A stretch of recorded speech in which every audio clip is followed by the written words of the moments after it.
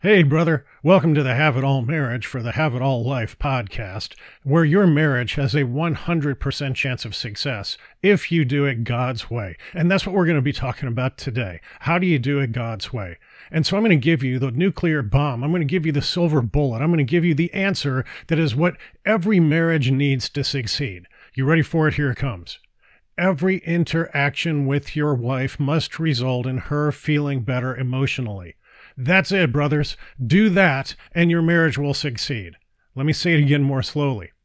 Every time you have an interaction with your wife, it means every cell phone call. It means every text message. It means every time she calls you and you answer or you don't. It means every time you show up for her and you're present and putting her first and you're making her feel heard and seen and held and loved and nourished and nurtured and cherished. It's where you're with her and she feels better in her head, in her throat, in her chest, in her stomach, where her body literally feels better because it is in your presence and because of the things that you are saying and that you are doing. That's it. And you know what? I've had 20,000 conversations with men about what is going on inside their marriage. And they want to tell me all this stuff. Well, I didn't help her around the house. Well, I was too pushy. Well, I wasn't man enough. Well, I wasn't this. Well, I wasn't that. And what I want to tell you guys, man, is those are the symptoms. Those are all symptoms. And we could spend hours standing or talking or sitting here talking about what are all the symptoms. The disease is how she feels when you're not present, how she feels when you're not masculine enough, how she feels when you don't have her back, how she feels when you're talking behind her back to her friend or her sister, how she feels when you're not showing up for her, how she feels when you're not helping her enough around the house. But it's not one of these isolated incidents. It's everything, brother. Your marriage is a never-ending stream of experiences. These experiences are your interactions, and it's your tone of voice, and it's your heart Taurus, the energy coming off your heart, the energy that this unseen, unspoken part of the marriage. It's the things that you're saying. It's the things that you're doing. It's the things that you're not saying. It's the things that you're not doing. But your head should be exploding right now with epiphanies, because I struggled with this for 2 decades myself before I started putting it together and figuring it out. She says she doesn't feel loved. What does that mean? She says she doesn't feel like she has a partner. What does that mean? She says she feels like she's married to a child. What does that mean? She says we're devolving into brother and sister. What does that mean? She says it feels like she's an employee, or she feels like we're business partners. What does that mean? And she says she's just not happy. What does that mean? Man, we could drive each other crazy trying to figure this stuff out, except for the fact I've already figured it out for you. What I've figured out is that you need to be leading and initiating and creating experiences for her so that she does feel loved. She does feel seen. She does feel heard. She does feel held. She does feel cherished. She does feel put first, only second to God. She does feel like you are loyal. She does feel like you are respectful. She does feel like you are loving and kind and caring and compassionate and seeing the best in her and giving her the benefit of the doubt and forgiving her when she falls short of your ideal of what it means for her to be a wife to you, even though if you admit it, man, you are changing your mind about that minute by minute, day by day, according to the whims of this inner child inside that says, I think right now she should be serving me a sandwich. I think right now she should be down to go back and lock the door. I think right now she should be having a better attitude. And it's like you can't even make up your own mind about what you want her to be. And so then you're holding it against her. Then you've got resentment. Then you've got anger. Now you've got the spoiled little child that isn't getting what he's wanted and he's acting out. And all of these, man, are her experiences. Now, those are bad experiences. How about the good experiences you're not giving her? How about the romantic experiences? How about the sexual experiences that she does want, but maybe she just doesn't want with you, brother? And so if she doesn't want it with you and she's married to you, who is it that is depriving her of those experiences? And that is you. Who is she doesn't want you to touch her, but she wants to be touched, just not by you. But she's married to you. So she's locked in this lie. She's locked in this prison. She is worse than single because she is unable to go get the touch and the sexual experiences and the romantic experiences and the cuddling experiences and the tender experiences that she wants, because how you have been showing up and what you have been doing and not doing and saying and not doing, and this energy coming off your heart and the smell of your sweat and the look in your eyes has shut her down to you.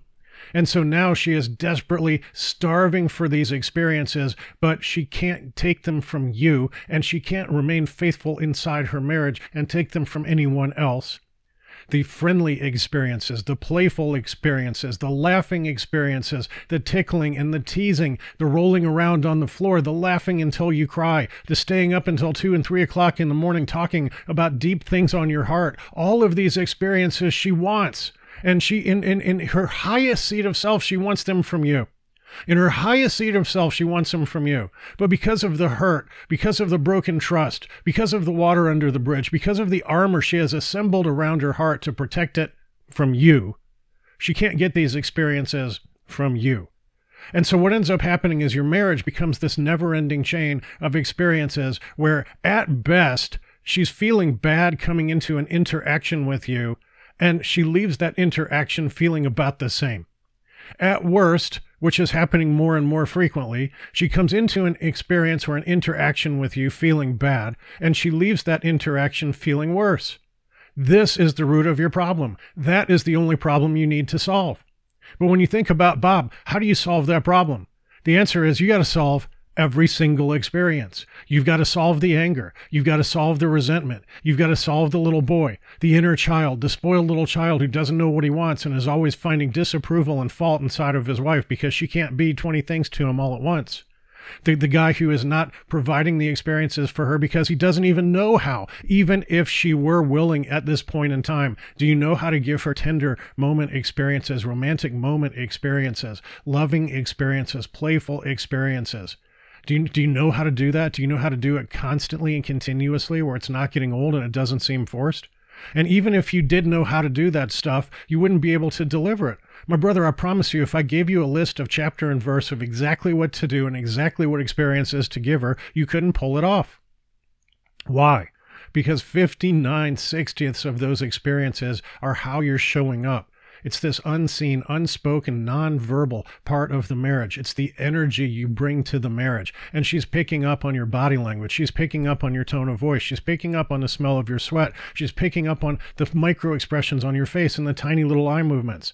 And unless you get rid of all the garbage that you are harboring inside your heart towards her, towards women in general, towards your dad, towards your mom, towards your ex-girlfriends, towards God, all of this garbage that we build our ego and we build our pride with, even if I gave you chapter and verse of what to do and what to say, you wouldn't be able to pull it off. So what you've got to do, man, is you have got to focus on becoming the guy who can give her a consistent chain of experiences. These experiences are interactions with you, whether you're across the globe and you're on your phone, whether it's FaceTime, text, telephone, in person, in bed, across the table, sitting on the couch, working in the yard, mopping the floor, doing the dishes, or cashing $1 million checks. Whatever it is, man, it's got to be a good experience for her. Now, why did I say cashing $1 million checks?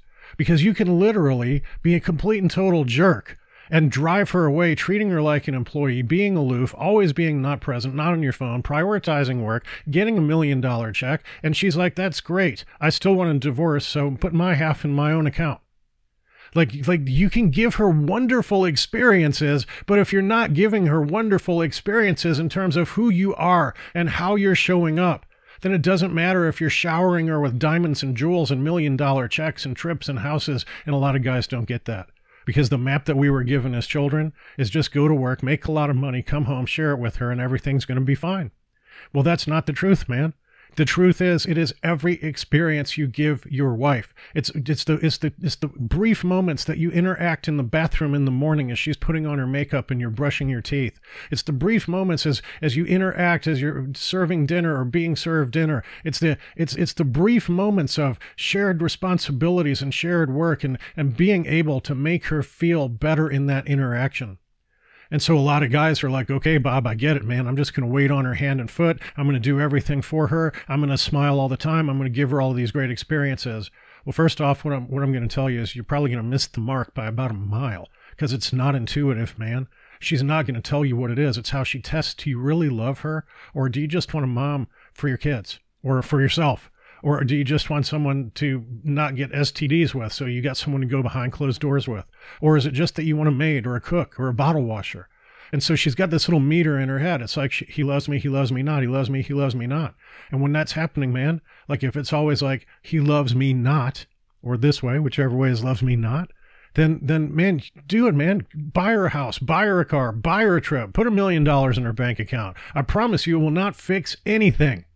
What I can also promise you is that if you've got this kind of rock solid relationship where she consistently trusts that every interaction is an experience that makes her feel better, those experiences lead to good thoughts about you and her being in this marriage and the future of this marriage and her future willingness to participate in and try to do a better job in and try to become a better wife in, or to not participate in, to try to get out of, and no interest in being any kind of a wife in. This is all in your control, man. You are the leader. Genesis 3:16, Ephesians 5, biblical male headship. You are the leader. So lead in every experience and lead those experiences to making her feel better every time. And when you do that, I promise you, your marriage is going to be infinitely better, and it gets better with every experience. So here's the thing. You might be thinking, because you know what, man, when I was sitting where you are, I was in this place where I was like, okay, Bob, but I don't have a clue. Number one, I don't have a clue how to do all that stuff. And number two, even if I did, I know I've got all these problems with this monster inside and this mama's boy inside, and it's going to color all of these experiences. And so what you got to do, man, is you got to go figure out how you can become that man. Like, write your name down, like Bob, and then put 1.0. Bob 1.0 is who she has rejected. Bob 1.0 needs to die. Bob 2.0 needs to rise from the ashes of Bob 1.0.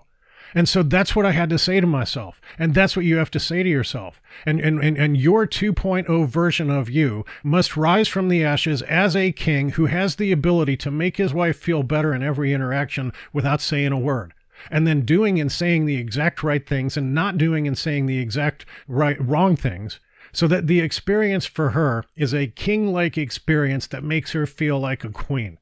And you do that consistently.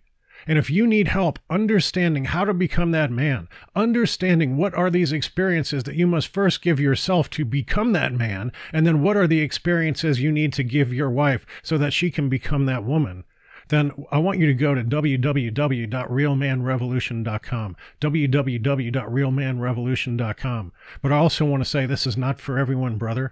Like, you've got to be bringing stuff to the table. You can't be broke. You can't be unemployed. You can't be behind in your bills and go try to build this kind of marriage. It doesn't work. This is for successful, high-achieving professional men who are taking care of business outside of the marriage and struggling with how to take care of business inside the marriage, the relationship part of the marriage.